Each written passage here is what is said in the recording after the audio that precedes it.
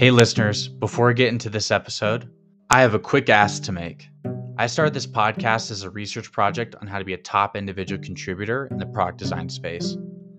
My goal for the show was to learn what it takes to be an individual contributor that's doing amazing, impactful work that they love doing day in and day out and getting paid top dollar while they do it. Becoming that type of individual contributor is the ultimate job security. With close to 100 hours of interview recordings, this has naturally led to the creation of the short-form video articles that synthesize my learnings into 10-minute listens of actionable content. You might recognize these as my morning walk episodes or the hashtag shorts episodes. To my surprise, those episodes have been very well received and listeners have enjoyed the synthesis of what I've learned. This has led to the next chapter of my research project, which is beginning to synthesize what I've learned into a new newsletter called Thinking Out Loud About Design that you can subscribe to right now for free. Thinking Out Loud About Design is an email newsletter and podcast that basically contains all my synthesis for my long-form interviews. It's pure distilled learnings that you can apply to your career immediately. This content is for you if you are a couple years into your career and you're trying to make that move from mid-level to senior designer and senior designer to staff designer. I mainly focus on becoming high-performing individual contributors in the product design industry. A free subscription gives you full access to the newsletter, podcast episodes, and website. You won't have to worry about missing anything because every new edition of the newsletter goes directly into your inbox. So my ask is this. If you have gotten any value out of the way of product design, or if it's helped you in any way or someone you know, please subscribe to Thinking Out Loud About Design and get the distilled learnings on being a staff-level individual contributor. You can find a link to the newsletter in the show notes of every episode of this podcast and on my LinkedIn page. Just look up Caden Damiano. Thanks again for listening and supporting the way of product design. I wouldn't be doing this if you guys weren't listening. Now, on to the show. Welcome to the Way of Product Design. I'm Caden Damiano. We know design is valuable, but how can you unlock its true value and tie your design work to business impact? This show interviews product designers, product managers, and tech leads from places like Google, Domo, Divi, IBM, Intuit, and Uber to find out what makes a valuable product designer and how you can be one as well. Hey, podcast listeners. Today I have a very special guest. We talked on the phone once, and he was very generous with his time, offered some free advice and mentorship earlier this year. And we ended up having a pretty awesome conversation and thought, oh, well, let's do a podcast. Today I am talking with Chris Liu. Chris, could you just introduce yourself to the listener? Hello. Just talk about your career, like where you've been and like what you're doing today. Yeah. Hello, everybody. So my name is Chris, as Caden mentioned, and I was previously a designer working in R&D for Mercedes-Benz. I worked on a lot of interesting projects as an R&D sort of designer in R&D. I was unfortunately laid off recently, but that's okay. It happens. It's a fact of life when you work in tech. But previously to that, I worked for Amazon. I've worked for other like big companies and other really small companies, startups, various different places, and yeah, just sort of practiced my craft over the years as a designer. Yeah, didn't you work on? It wasn't Alexa, was it? You worked on something else at Amazon, right? Oh shoot, Alexa's getting activated in my. Well, it was a subsidiary of Amazon. It was called Alexa Internet, so it's not exactly the voice product, but they took the name from Alexa Internet to make the Alexa voice product. But Alexa Internet, the not voice product. Oh, my Alexa just triggered itself. Anyways, the Alexa product was one of the first web analytics products, I think, on the web, and it was used for many, many years by marketers and people trying to learn about web traffic back in like the very early days of the web. And I was basically brought in to help develop new products there, new analytics products, new tools for people to measure traffic and um, website data and different internet trends and things like that. So I had done a lot of work prior to that on various different kinds of dashboards and information systems. So it was sort of like a nice progression to go from different kinds of dashboard tools to something that's very like I don't know, just sort of like data heavy, right? Like there's a lot of measurements out there on the web these days, and this was another tool that was helping people basically learn about the traffic that's on their websites. One of the key things that we did differently is, in a lot of the research that we did for the products, we learned that people, especially a lot of um, new people to the internet, they really don't understand how to use tools like Google Analytics. And even though it's a free tool, it's a free service, and so it gets used quite a lot. It's actually really complicated, and a lot of people don't really know what to do with it.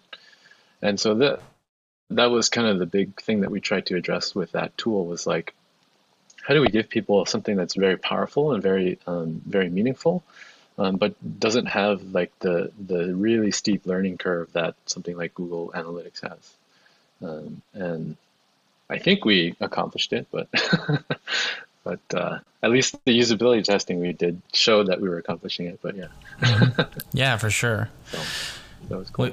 Well, you have a really impressive career, which is why Thank you. I really wanted to get you on the show. But one thing that impressed me the most was when I found out that you got laid off. I was like setting up an episode with you, and you're like, "Oh, just planning some interviews," and I'm like, "Oh no," and you're like, "Hey, it's all good." Like, you had a really good attitude about it, and yeah, like, that was pretty cool. But you just seem like a person who sees a lot of opportunity, just kind of being like a senior designer leader in the industry right now. For you, like 2020, like what are some of the biggest opportunities that you see right now for designers in the industry? That's a good question. I think for a lot of things, I mean, uh, there's a lot of adversity going on, obviously, right now, and um, this it's very difficult, I think, to kind of get your head around a lot of these topics, not just with the the Black Lives Matter stuff, but we're dealing with also, I mean, we're still dealing with the pandemic going on right now, and not to mention all that, there's people being laid off, as I mentioned, like I was laid off, um, and it's very easy, I think, for people to just kind of like get stuck in kind of like the negative side of it, and it's perfectly understandable that people might get sort of bogged down in that way. Um, the way I looked at least with my layoff was, well, the positive side of this is that like I was a part of like a really interesting time in the company, working on a lot of really interesting projects. I got the chance to be a part of a lot of really interesting topics, although not everything is available to the public, because that's how R&D is. But it was such an interesting experience for me to work on those kinds of projects, that stuff that I never thought I would get the opportunity to work on. Um, and as a result, it's like I kind of feel proud of being able to do that, and to have had that experience. And like, while it is difficult these days, I think it's important to also like celebrate the things that you have accomplished, throughout your life, and throughout what experiences you have, because that's important, right? It's important just for you as a person in the industry, to kind of recognize your own contributions. So as far as opportunities for designers in general, I mean, I think these sorts of times where there's a lot of adversity is actually like a good motivator for people to start doing things, right? If everything's working great, then there's no need for people to kind of like jump in and do anything, right? Because everything's already working great. But clearly we're in a situation where things maybe aren't working the way that many people would like them to work. And so this is an opportunity for people to be able to sort of think about the problems and challenges that other people might have, and really come up with some solutions on how we can deal with this. So, you mentioned like the mentorship thing, like that was something that I saw a lot of. People have reached out to me over the years about mentorship, and I've given my time to a lot of different groups to offer mentorship. And during all of the shelter in place stuff, it was just something I thought, since I wasn't commuting to the office anymore, I do have time. Like, why not just offer my time in lieu of sitting in traffic or something. And so that's what I did, is I just put together a small little project for not just me, but now I've got there's a few more people on there. I'm trying to recruit more people to be mentors, but it's a little difficult right now. But yeah, I mean, it was just an idea that I had and just tried to put something together. And I think this is the perfect time for anybody to use their skills as a designer to start, putting some good back into the world. Yeah, and also what I've noticed, you mentioned like, hey, when things are working out and the economy is good, it's really easy to, not do anything, right? It's just a good time to coast. You're getting paid. Everyone has jobs. Yeah. Everyone's happy and stuff. But then realizing really fast that you're an employee of the company one day, and then very soon you become an expense that needs to be cut within a couple weeks. Right. And so I think even with like the opportunity, like, to solve more problems as designers with our skill set, in such a time of need, with mentorship and stuff like that. I found like this thought in an article that James Helms wrote recently. It's called "Don't Just Sit There." And James Helms, he's a VP of design at Intuit, was talking about creating strategic leverage in your position at a company. It was about the article was about how to get promoted or to increase your standing in your career. And one of the things he said was that, being able to handle perception with those that you work with, or like or business management in general, right? That like they see you as a resource, but do they see you as an investment or an expense?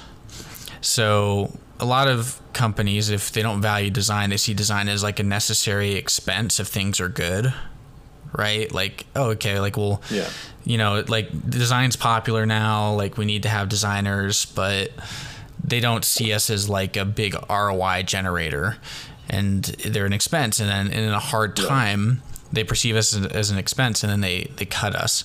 But if they see design as more of an investment, that's more strategic. And I'm like wondering like if this is a great time with all this pandemic happening, but also like the realization that, hey, like we're not bulletproof as designers. We may be valuable, but we need to start maybe reconsidering like how we go about working and how we interact with our business partners to help them see us more as an investment rather than an expense. So like, what are some of the things that concern you about maybe things that are blocking us as designers from being seen as more of a strategic resource and more of an investment? And like, what are we doing as designers that are making us just look like an expensive nice to have? It's kind of a multifaceted question. I'll let you unpack it.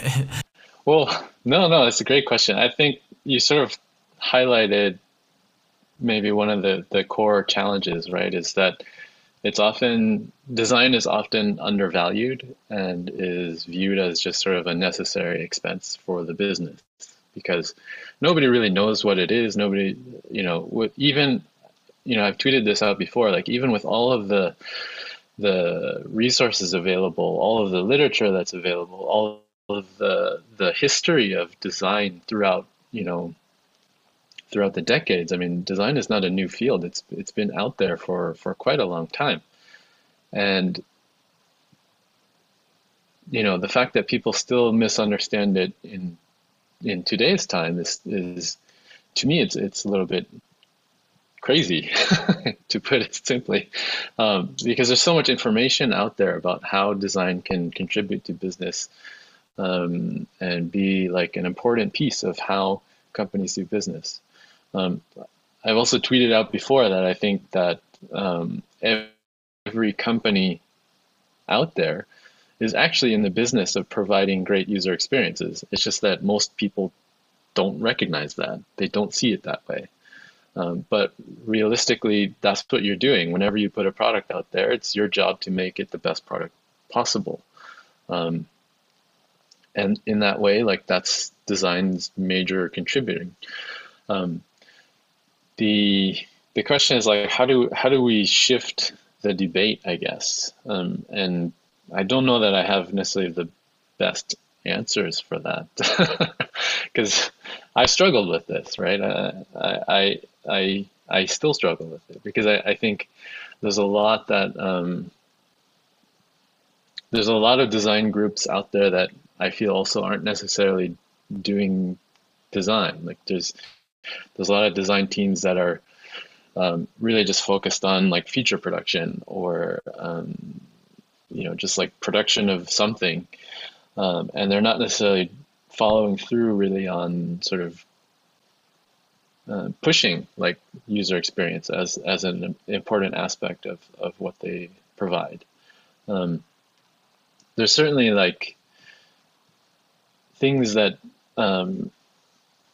design can provide. So like there's a lot of insights I think that come out of a design process that would be incredibly valuable things to offer back to a company.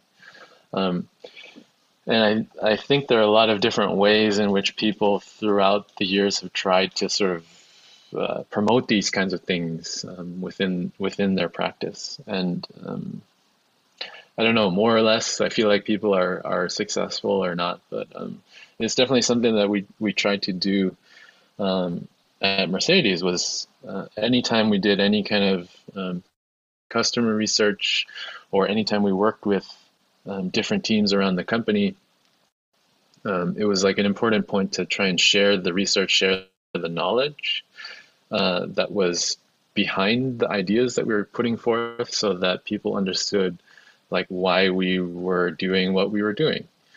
And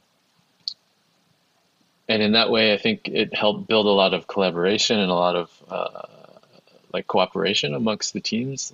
It was difficult. It wasn't always that simple, of course, but over time, you build up that relationship. I think going back to the question about like the concern, I mean, the problem is just the fact that people don't really value design in the way that designers value design, I think. And it's difficult because it requires a lot of communication.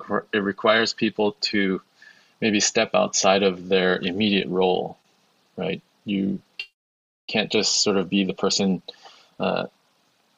sitting behind the computer screen operating Photoshop. You have to kind of get out there a little bit more. You have to talk about things that are important to you as a designer. You have to push for the things that are important for you to do your job successfully. One of the ways that I've been trying to think about it more recently is not so much around like, educating people, because there's already enough stuff out there that people can educate themselves, right? As I mentioned, there's tons of books, tons of essays, tons of blog posts about design that people can read, they can familiarize themselves with. What I think is probably more important nowadays is really trying to empower organizations to think about what makes a good product versus a bad product. How do you do that, right? And I think one of the ways in which you can do that is by sharing things like research, sharing knowledge, sharing insights. But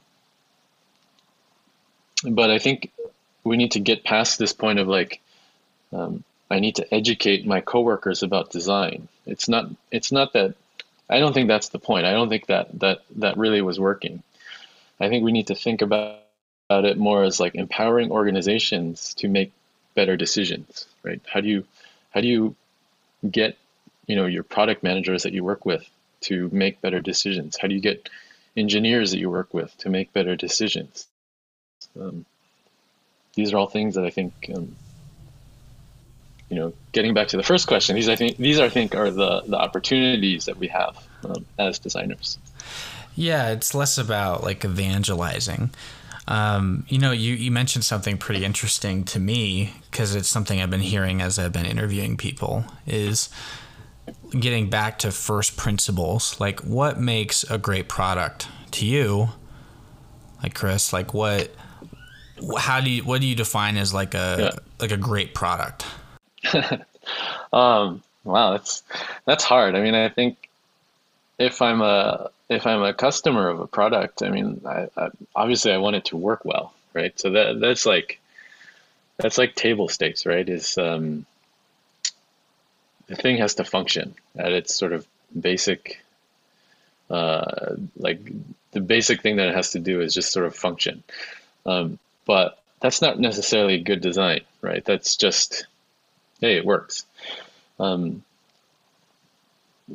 products that I think that have really been compelling are, and not to like beat a dead horse here, but a lot of the work that Apple did back in the day was really groundbreaking, just because they really understood sort of users. They understood the sort of mental model behind what people needed from computing products, and they tried to just do that. And it went from things like, OS 10 to eventually what became iOS and all that stuff. And these are all like really important highlights, because they sort of mark a departure, I guess, from the way in which people thought about computing products, right? Before, with like things like Windows, computing products were things that, people had to learn and adapt their thinking to the way the computer wanted you to. And what Apple did that was basically so different was they flipped that around and said, well, the computer should actually understand the mental models that people have, and try to design towards that. And I think this is something that I think is it's important to recognize, because it's how we can approach product design going forward, right? How do we understand what people need? How do we understand the way in which people think, and how do we design towards like the future? This was kind of the core problem that we were trying to address at Mercedes in R&D. It's like, how do we use technology to support the things that people need, and sort of look to the future of it, right? Not necessarily like limit our capacity to what is possible right now. Because if we did that, by the time this car ships, it's already going to be obsolete. So what we needed to do was think about like, where does it go? What does it do in the future? Because by the time all this stuff will eventually get released, hopefully, if we did our jobs well enough, if we've done, the right research, and if we understood sort of the problems well enough, chances are we will have made a solution that will have lasted a lot longer, I guess. than the typical sort of stuff that you might see. And there's a lot of new technologies out there, and I can say this because I've looked into this stuff. There's a lot of new technologies out there that are really opening up the possibility for more than just the typical ways in which people interact with computers. Voice products are just one thing, but there's a lot of new innovations happening and are likely to come over the next decade or so, that is really going to change the way in which people, hopefully will change the way in which people work with technology. And these are all things that designers need to be a part of. We need to be a part of those conversations, so that it's not just something that is sort of engineered and built and manufactured, but the human element is sort of considered as part of how these things work. Yeah, something you said there just reminded me of like a quote from James Dyson's autobiography. You pointed out that like something that Ryan Rumsey talked about when I interviewed him was that when you're hired by a business, they're hiring you because they think that your expertise and your skills will provide them with some sort of competitive advantage. Mm-hmm. Right. So it's not because they'll say that maybe yeah, we're hiring you because we need a good user experience in our product. But really, at the end of the day, is what you're doing impacting the bottom line? Are you making a great product that they could sell at scale? And what interests me a lot about someone like James Dyson. So he's like the wealthiest man in Great Britain, and he's a product designer by training. And I think if you think about like some of the wealthiest, the most successful like people in the world, a lot of them are either like engineers or product designers. A lot of people argue that Steve Jobs is like a product manager, but he technically was the first designer at Apple. Sure, yeah. So James Dyson, like he understands like the value of like good design and R&D. And there's like this awesome quote from his book where he says that the best kind of business is one where you could sell a product at a high price with a good margin and in enormous volumes. For that, you have to develop a product that works better and looks better than the existing ones. That type of investment is long-term, high risk, and not very British. Or at least it looks like a high risk. Yeah, he criticizes like the British industry at the time. This was printed in 98, so I don't know if it's probably better now. But at the time, it's like he found it super hard to actually like innovate over there. But or at least it looks like a high-risk policy. In the longer view, it is not half so likely to prove hazardous to one's financial health as simply following the herd. Difference for the sake of it. In everything, because it must be better from the moment the idea strikes to the running of the business. Difference in retention of total control is like what good business is. But he touches on a couple of things. He touches on a good product is something that you can sell at a premium price with high margins, and you could sell it at scale.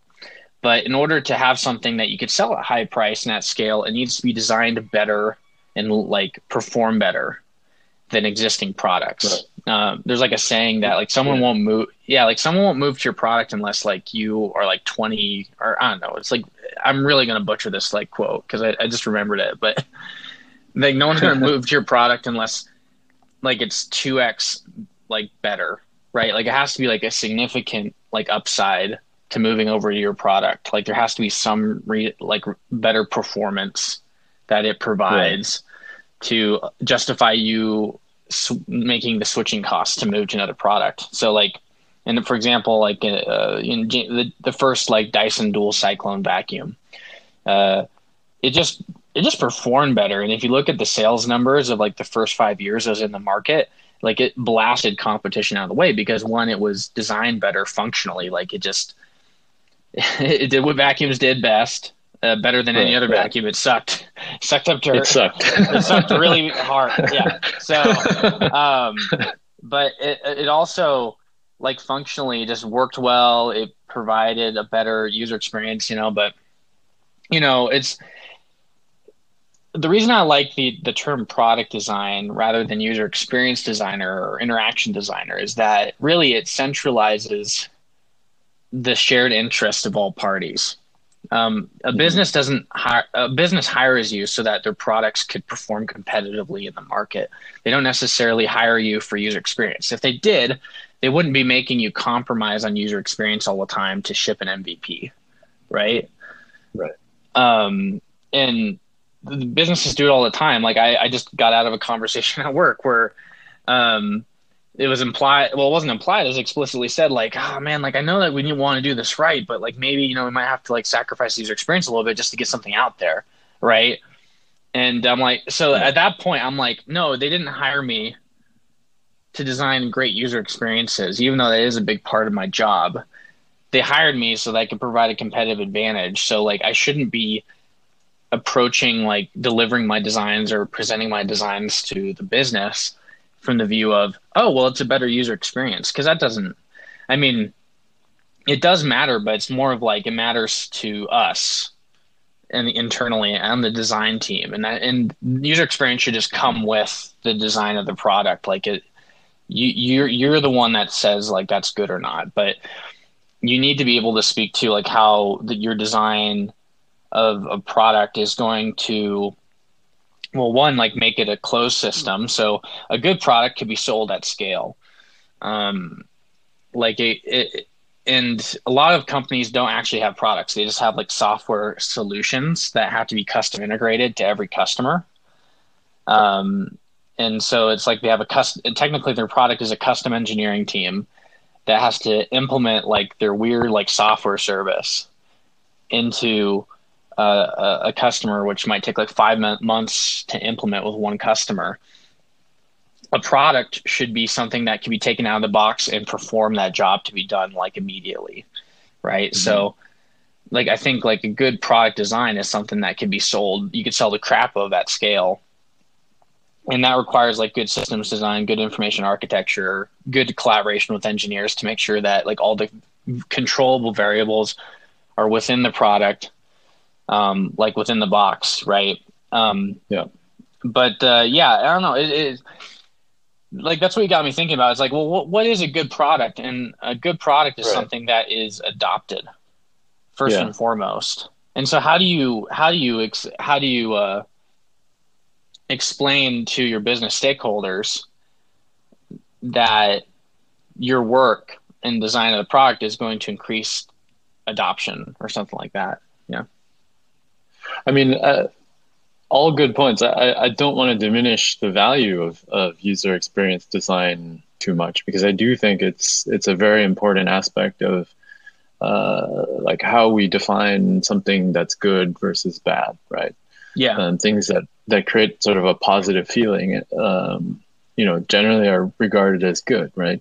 Mm-hmm. And it's very interesting because a lot of, at least my thinking around this lately has been about sort of the feelings people have as a result of using something, as opposed to sort of, the typical sort of quantifiable things. We're really trying to understand like how people feel about using a particular sort of thing as opposed to something else, right? Sure, like function, as we talked about earlier, right? Like things have to work. If you're making a vacuum, it has to work well. It has to, it has to suck. Yeah. But when you sort of like stop using it and put it away, that feeling you have as a result of using it is very important to the product, right? It's very important to like how you think about whether this was a good product or a bad product. And it's very difficult, I think, to measure that in the sort of typical ways that we measure it. Something that Mr. Dyson mentioned in your quote is he talked about sort of the long-term aspect of it. And that was something very important in the work that we were doing at Mercedes, was really trying to think about the long-term plan and the long-term game behind the work that we were trying to do. Because there's a sort of like positive benefit when you think about a product in the context of its entire life cycle, right? Not just from, the sort of immediate need to produce a feature or a function, but like, what does the function mean? What does this feature mean? What does the product mean within the context of people's lives? These are all things that I think are part of what it means to do user experience design. And as a result, like, designing products and creating good products versus bad products. And so, yeah, I think everything you mentioned, I think is very, very relevant. We have to have, things that the business can sell at large scale, and they have to be sort of immediately impactful on people's lives. The way in which we can think about these things maybe needs to shift a little bit, so that we're not necessarily just only thinking about, the immediate next month or two of its life. But maybe think about the broader sort of continuum.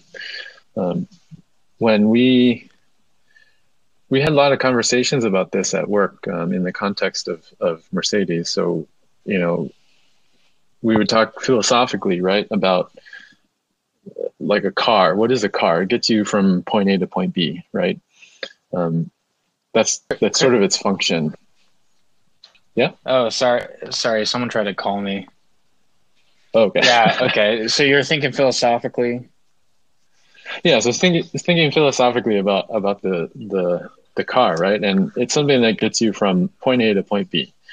That's typically its function, right? But if you think about what an experience is, as I was talking about, there's a lot of things that happen, before you get in the car and after you leave the car, that are actually really important in the whole experience of it, right? And if we didn't think about those situations and scenarios as part of the product, and I'm doing air quotes, if we didn't think about those things, we would be probably only focusing on the aspects of like driving and, playing music and navigation and things like that. But understanding the broader context is really important, right? It's somebody's getting in the car not just because they want to go somewhere. It's because, for example, they're trying to meet friends for dinner, right? And that whole idea around like somebody going out to dinner, well, how can this product support that activity in new and interesting ways that maybe it hasn't been considered before, right? Because everyone in the industry is basically thinking of it as like from point A to point B, they haven't really considered maybe some of these bigger implications of what it means, right? And so thinking about these things, and these are the things that I think present themselves as competitive advantages, right? This is where designers can have a bigger impact. The trouble, as usual, is how do you like put in the metrics? How do you put in the things that the business wants to know in order to sort of quote unquote justify your existence, right? It's tricky, and it's convoluted. It's a long process. There's a lot of like nuance to all of that, I think. Yeah, like something that you mentioned, like in this example, is like how do you feel about the product when you're not using it? Is probably like a big indicator of like how successful your product is, right? Like exactly. I'm not vacuuming all the time. So I have the cordless Dyson, right? Like it's like the one that looks like a gun, but you just hook it up to your wall and it's like an AirPod, just it charges when you're not using it. It's always charged. Like, amazing product. And I always feel like just super good about just knowing that like I'm empowered. Like if I need to like vacuum something, like it's ready to go, but usually like, and I think you think about normal vacuums where usually it's kind of like a chore, like, oh, can you vacuum the floor? And like, oh no, like I have to unroll the cord and I have to find a place to plug it. And it's not long enough to cover the whole surface area of the house or this room or, stuff like that. Or the cable gets stuck. Right. And the cable has nothing to do about like with like the suction, like, right. Like the vacuum still works technically, but it's like, it's solving like the cable aspect of it. And for some reason, it's the lack of a cable that makes me feel so good about, I think it's the same thing with the AirPods. Right. And, I'm wondering like, if that's like really like where the competitive edge is, for a lot of product designs, like how do people feel like a product's got their back, even though they're not using it. Right. Well, yeah, and I think that's part of it is understanding, as I mentioned, like understanding the product's place within the context of somebody's like whole experience, right?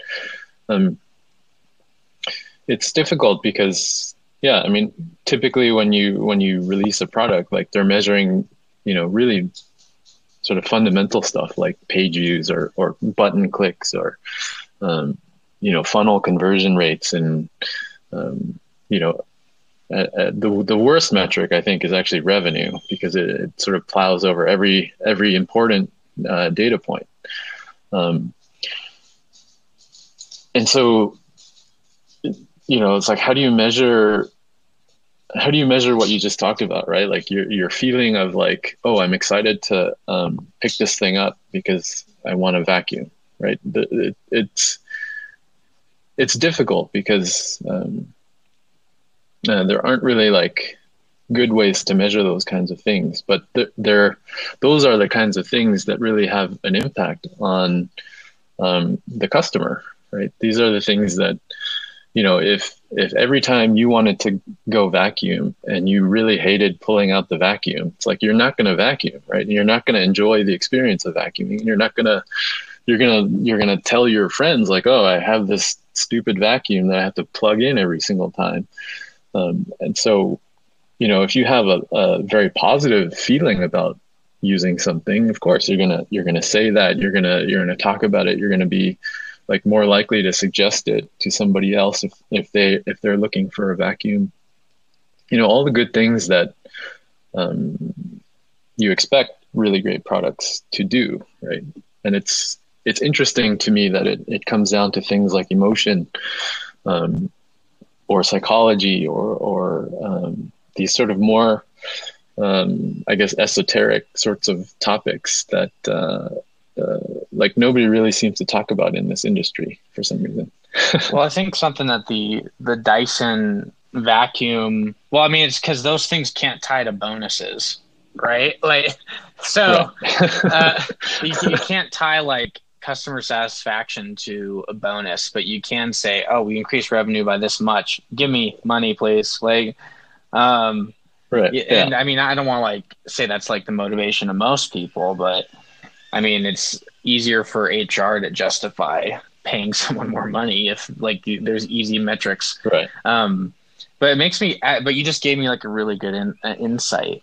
You think, and it's kind of been the culmination of a lot of stuff that I've been thinking about lately is like, what makes like a Dyson great? What makes a Tesla great? What makes TurboTax great is that you make something that like TurboTax, for example, they've made like an adulting activity. And I mean like air quotes, like the word adulting, like doing your taxes, they turn it into something that you actually like doing, like an adulting, like something that like is just required, right, to be like alive, right? It's almost like farming.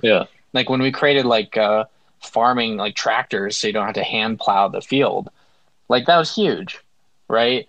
You take out like TurboTax, like was I mean, they're not the only one now, but I think they're like one of the pioneers in actually like making like the act of doing your taxes like pretty enjoyable, gamifying the experience and stuff. Yeah. Think about Tesla, like making the experience of getting from point A to point B like pretty enjoyable, right? And also just it's the fact that like it's so good that there's like a cult of personality around it.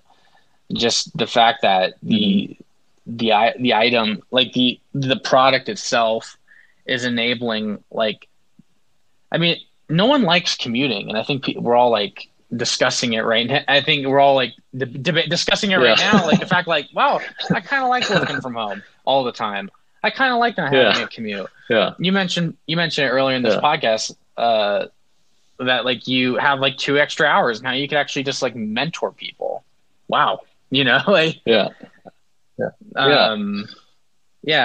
then like, the Dyson vacuum, it made cleaning the house fun.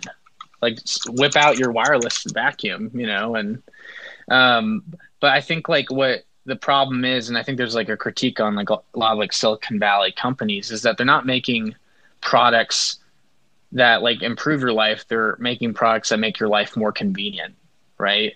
So right. Yeah.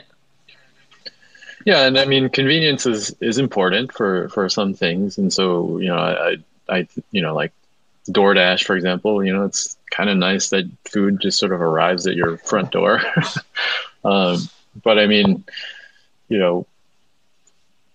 those kinds of things, I think, the sort of convenience economy of it, I think, is probably not the biggest sort of breakthroughs in terms of really great products, for example, right? Like, I mean, not to like keep harping on it, but I mean, the advent of the iPhone was really, really significant in that regard, that it was a monumental change from sort of previous computing eras to some, future time where we have these like ubiquitous devices that are quite powerful, and we all hold them in our pockets, and look at what's happening now. Like, people are using it to take videos of footage of protests and things like that nobody would have seen 20 years ago, right? So yeah, and I wonder, well, actually, and like what makes DoorDash so great, I mean, yeah, there's definitely like a byproduct of convenience, right? But I think they've replaced like another adulting thing, like having to go. You want the food that you get from eating out, but you don't want to leave the house. I mean, it's like, right. But there's, and then, yeah, like, I mean, there's definitely like services out there that, like the food delivery, like has always kind of been around, but it's not reliable. And then, there's all these like features in DoorDash that kind of give you that peace of mind that your food's going to get where it needs to get.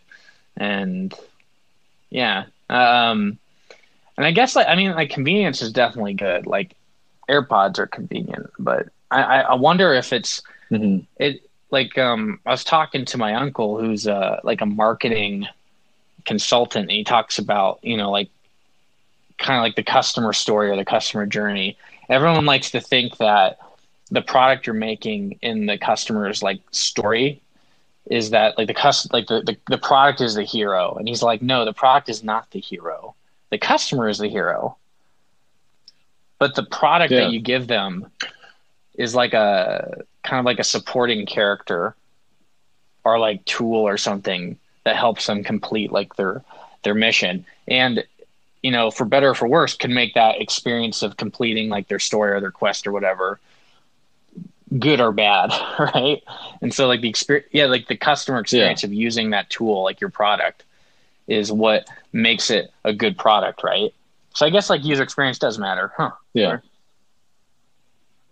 Well, yeah. I mean, like we were talking about, right? Like when I was working at Mercedes, we were really looking into how the context, how the customer's context applies, right? Because ultimately, like, nobody's getting in the car. I mean, there are people that get in a car because they just love their cars. But but for a lot of people, it's just a vehicle to, like a literal vehicle to something else, right? And it's this sort of like in between state between like house and something else, or work and something else. That, you know, if, like I said, if we didn't think about it, and if we didn't consider all the different sorts of possibilities around these sorts of activities, you know, I think we wouldn't have come up with kind of the ideas and things that we did. And this is how you shape like a product experience, is not really thinking about like the database records that you need to fill out, but like, what is the users actually, you know, what are they actually trying to do? Like, what are they trying to accomplish? What are the things that like motivates them to like do any of whatever it is that you're doing, right? You know, in the car context, like I mentioned, it's like, you know, they're going out because they want to meet their friends for dinner, or they're going somewhere because they have to drop their kids off at school. And the important aspect of the car product is not the car itself, right? It's these other things. It's them going out to meet their friends. It's them going out to like take their kids somewhere. And so if you think about like reframing the product around these ideas, it's like, well, they're using it in one sense. They're using the car to have a good evening, socializing with their friends. And so what are the kinds of things you can do to make that process really fun and enjoyable? You know, and likewise, like if they're taking their kids to school, it's like, what are the things that you can do to make that experience positive, right? And even for the kid as well, right? Like it's not just the driver. You could be dealing also with situations where you have passengers and things that also are in the car that also are trying to like have their own sort of unique goals and experiences. So yeah, I mean, when we talk about products, I mean, we are designing products in a certain sense, but we're really trying to understand kind of the broader context and figure out what products need to do in order to like facilitate the things that people would normally do anyway. Yeah. And maybe do it in a better way. I think like the temptation, right? And especially I bet in the car industry is that sometimes, you know, like amateurs, you know, I don't want to say amateurs, but, you know, it's kind of like people that are working on cars could just say like, hey, customer just wants to get from point A to point B. How we'll compete with other car companies is we'll just advertise better. Right. And that's right. And That works. Yeah. I mean, until you stop spending money on advertising, right? And it's kind of like a brute force way, right? Yeah. Like it's not stopping at I mean, it's almost like you have to go beyond like the job to be done. Well, actually, it's probably not even the job to be done. Like the job to be done in jobs theory never was the actual activity being performed. Right? It's that emotional need that is met when someone does something that they're going to do anyways, right? Like they're going to get their groceries no matter what, with or without you, with or without Instacart, they're going to get their groceries. With or without Mercedes, like they're going to have to figure out a way to travel somewhere. And I mean, Mercedes usually commands a little bit of a higher premium. So like, what is that emotional need that the Mercedes is adding to? I have a question for you. So, I mean, like you definitely, like, I think one of the most impressive reinventions of a brand, and I think like a product service is like how Walmart is competitive with Amazon today. Right. Like, what do you think like Walmart did that them actually like make the experience of shopping for groceries like competitive with like how Amazon or whatever, you know? Yeah. I mean, it's interesting because, I've shopped in Walmart, and it's almost like if Amazon just opened their fulfillment centers as a retail shop. Yeah. You know what I mean? Like, Amazon could clearly dominate retail if they just said, okay, in addition to like the fulfillment centers being a place where we ship products out of, like, you can just go in there and buy what you want. And I'm sure they're probably going to do something like that now that I've said that. But, but I mean, I think that's part of it, right? It's like Amazon sort of dominated the sort of internet retail business. They took over pretty much all of, online shopping. I don't think there's, there's other examples, right, where people buy stuff online and you can buy, independently from all kinds of different websites.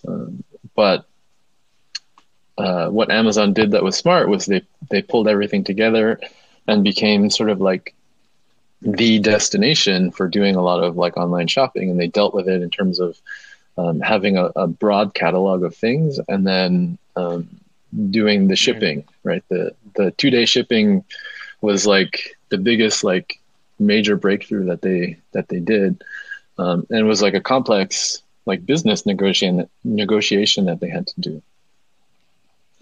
Walmart, on the other hand, is sort of like Amazon, but it's the physical version of it, right? Like, you go into a Walmart store and there's like, I don't know, just tons and tons of products that are on their shelves. And they figured out a way to get, really cheap, like DVD players and stuff, and get them in the hands of people. And I think operating in like really small places, like small towns and small, small locales, was a pretty smart thing on their behalf. I mean, we can talk about, the downfall of like smaller businesses and things like that. But, it sort of became the place for a lot of people living in certain locations. Yeah.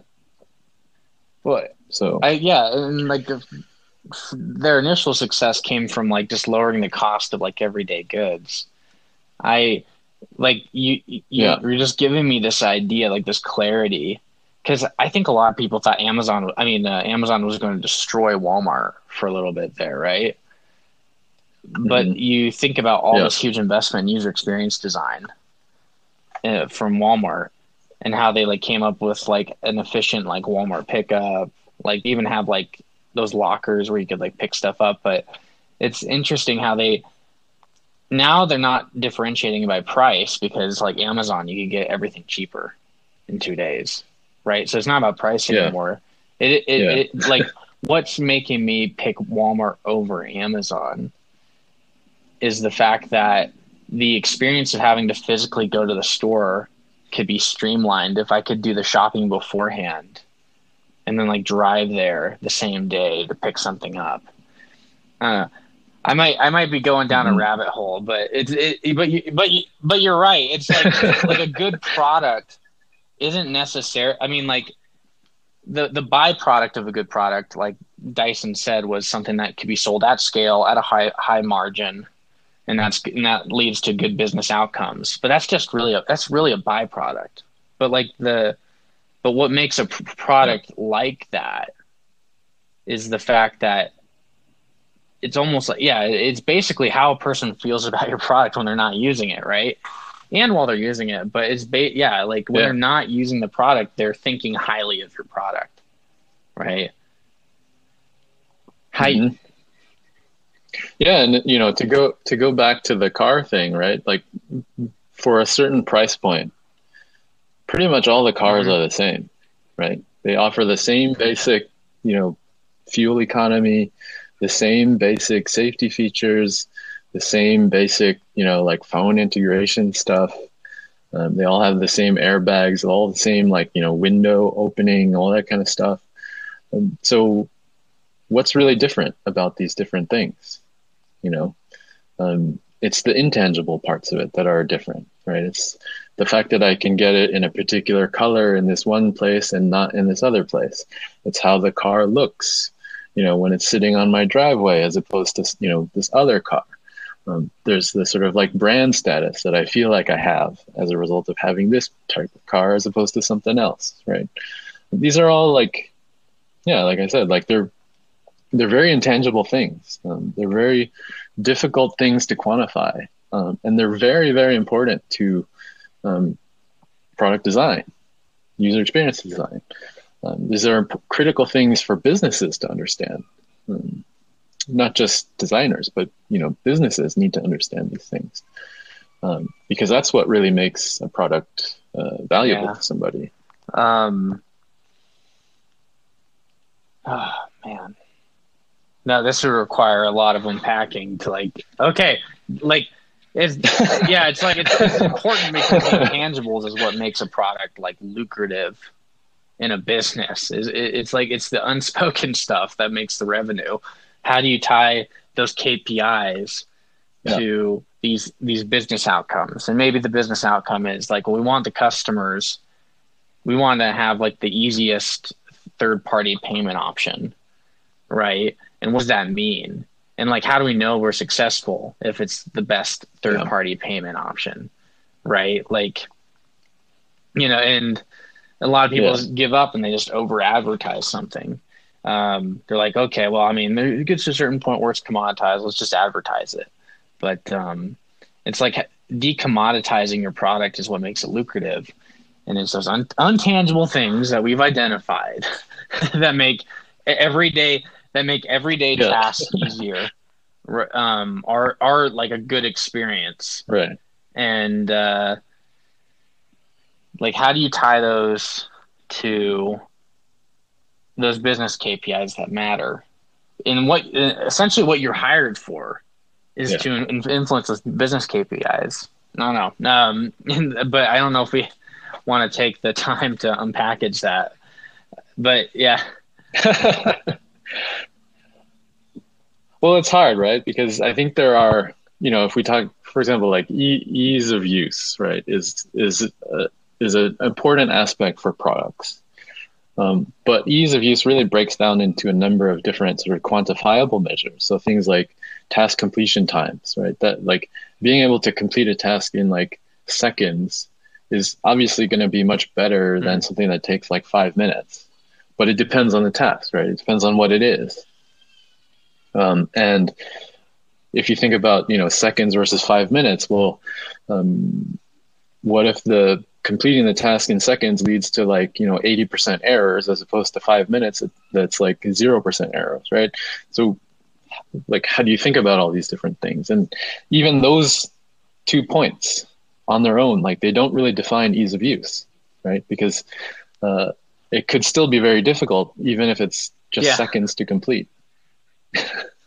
Right, because there's so many different factors, right, that are involved, and so it's tricky because I think as a business, you're trying to measure things because you want to eliminate as many variables as you can, right? Because if you can't, as they say, if you can't measure it, you can't you can't fix it, right? But I think it's important to understand that those intangible things are actually really critical to what makes your product great for people. And it requires maybe a different sort of perspective that designers, I think, can bring to the table. But it requires a different kind of perspective in order to be able to effectively sort of accomplish those. And also that implies that there's a certain level of rigor required of product designers to actually see the causes and effects. Like, hey, if we make this faster, what are the consequences? Does it make it worse if we make it easier? Do we need to intentionally add friction? It's almost it's like people think simple means one button, right? But maybe simple is obviously it's different for every use case and for every product domain, right? Is simple could be a very complex dashboard. You've simplified it as much as possible, but what happens if I I change. I don't know. It's just like you need to be a little bit more rigorous, actually, probably, and it requires a lot more work. That if you change a small variable, like if I change the length of like this one thing, what happens? What happens? And nothing might happen, but like you want to change those variables little by little so that you could start identifying the causality of like your design decisions. I don't know. Yeah. And I don't really see that a lot coming out of boot camps and stuff, like or even college trained designers like have that level of rigor. They think that they could just test it with 10 people and be like, this is a good product. No. Yep. I mean, testing with 10 people is a way to start thinking about it, right? Like that's the beginning of it. But I mean, there's a lot still that has to be done in order to get there, you know? So, I mean, there's a lot of companies that aren't even doing the test with 10 people, right? They're just sort of shipping a bunch of stuff and hoping that it works out great. And then they try and measure it afterwards and adjust as you go. But, you know, I feel like a lot of the time, like if that's the only way that they're looking at sort of product development, you know, in many cases that can take even longer than if you just scheduled some time to research. Yeah, I think it's just, you got to establish like the key like variables ahead of time with some like product discovery, like find out like what the problem is, define it well, so that at least you know what you're looking for when you're taking measurements, when you're testing things out and stuff. But yeah, well, we could probably talk about this for hours, but we're coming up on time. I think this would require maybe a follow up. You after this interview, you think about it a little bit more, and then let me know when you're ready to. This is one of those episodes where I have more questions than answers, and that's a good outcome. Still, it's just like, oh wow, like yeah. Yeah, I mean, I love talking about this because it's an interesting topic for me as well. I mean,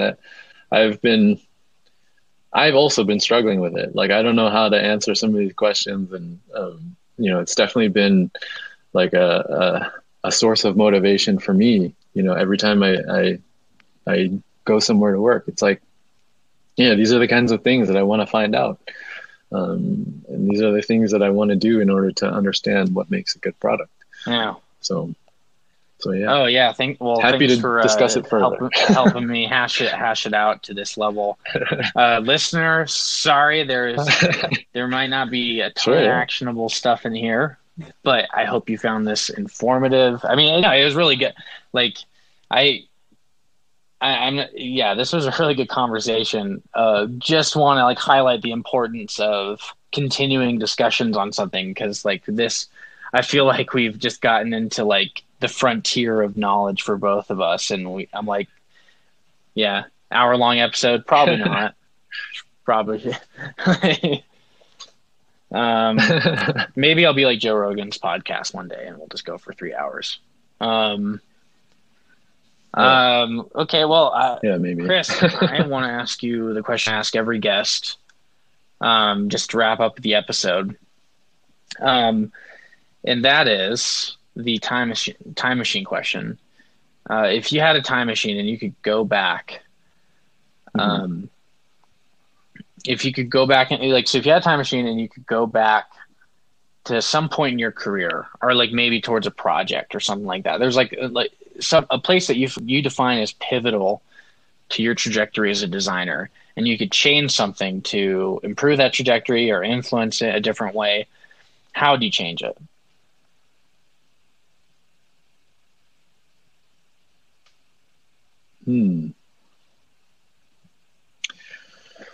Well, or I mean, sorry, what I'm not even sure what how would you I would answer change? that. How would you change is like tactics. Let's say what, and then explain your like what would you change in your career?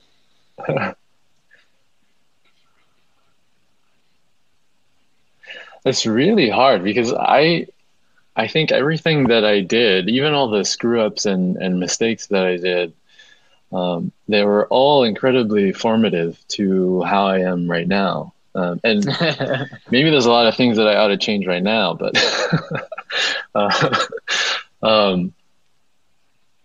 but yeah, I mean, I'm trying to think back over things that I've done that I would want to do differently. I mean, I guess the chief thing that comes to mind is just how I collaborated with different people. Because maybe in some cases I wasn't the best collaborator, or I didn't talk about things in the right way that communicated the right sorts of things. And those are probably the moments that, if I was to try and sort of go back and fix those things, I think those were probably the points where, you know, if I had been able to like communicate better or collaborate better, like maybe some of the ideas that I had would have been able to, like, you know, take shape better. But I think, as I said, like, I think everything that I've done and all, you know, including the mistakes and really like the critical errors that I made maybe in my career, were incredibly formative for me being the type of person that I am now. And I don't know that I'd want to change that significantly. You know, even being laid off, you know, as a result of COVID, like I'm not, you know, I'm not upset or anything about kind of those kinds of outcomes. So I think I just have, you know, like, I'm looking ahead, I guess is what I'm saying. Is I want to sort of like look ahead to where I want to go and try and figure out the kinds of things that I want to do next. Well, it does sound like the things that I've learned. Communication is like that thing. Because come on, man, if you had a time machine, you would, because power corrupts people. So like like that kind of power, just go back in time. But so you, in a nutshell, you would go back in time to younger Chris, with his peach fuzz and whatever, and you drop some wisdom on how to collaborate better, because projects would have gone differently. And I agree with that. Like, it's really like the difference between like a project succeeding or not is definitely the people on the project. There's so many like projects that I could think of where the first person responsible for it couldn't get anything done. And they're like, oh, well, this project's a lost cause. And then another person comes in and gets it done. And it's all because they just were a better collaborator. Right. And no, I mean, I think that's a really good answer. I mean, if for what it's worth, I wish I prefaced it saying, like, you can't say I wouldn't change anything. Because time. Well, I mean, it stands out to me that those were probably the most critical problems that I've had, right? That it's not so much the work itself, right? It's just how I handled it and how I worked with other people that I think was maybe the most. Yeah, because I mean, like, most your skill set as a designer, like, that's a controllable variable. You know, it's like your ability to, you know, design and stuff, like, like you could always improve that, but like, you know, experience kind of makes it easier as time goes on. But like collaborating with other human beings and having to work with other human beings and like perform politics, I think that's like the most stressful part of any like professional job, right? And that never changes, no matter how experienced you are, right? Is your ability to work with other people. Well, Chris, nope. Apparently, it's definitely not unique to design. Humans are everywhere in all different industries and stuff. But yeah, I think like we as designers could UX ourselves a little bit more and figure out like what does the company need from me, and it's not me to evangelize design. It's like you said earlier, it's more about putting numbers on the board with your skill set and being able to tell that story and understanding like how to communicate that is what we were going to talk about. until I'm like, oh shoot, we're coming up to an hour. And yeah. So we'll talk about this more later. Chris, thanks again for coming on the podcast. And next time we'll crack. No worries. Figure Thank out you how as to well. communicate This was like awesome.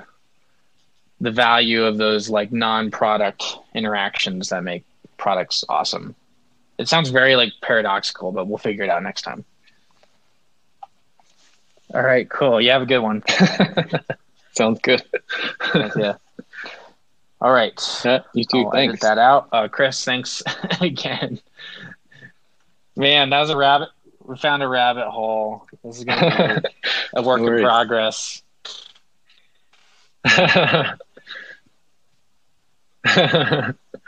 Well, hopefully. Yeah. Hopefully your listeners. It's nice. Enjoy I mean, it's not exactly like a big podcast, but I mean, I average like 100 listens an episode. So, like that's like a meetup, So I like to think that like they get some value out of it. Well, no, this one, a lot of great insights. But you just, unfortunately, you're the guest that connected a lot of dots that I was collecting from other guests. And then I just went like real heavy. And I'm like, oh wow, like, Chris, it all makes sense now. Or at least I have a better question to ask. And I appreciate it, but like it definitely, like I feel bad that I gave you questions where you're like, I don't know the answers to these. Like I'm still working on it myself, and I'm like, oh, sorry, Chris, I don't know. You want me to ask you questions you know the answers to? I should have prepared.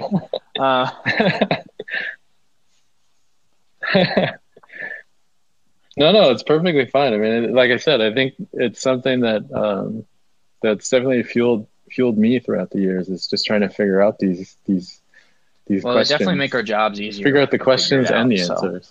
Yeah. Well, okay, Chris. Until next time. Cool. Oh yeah, have a good one. Yeah. Thank you. Yeah.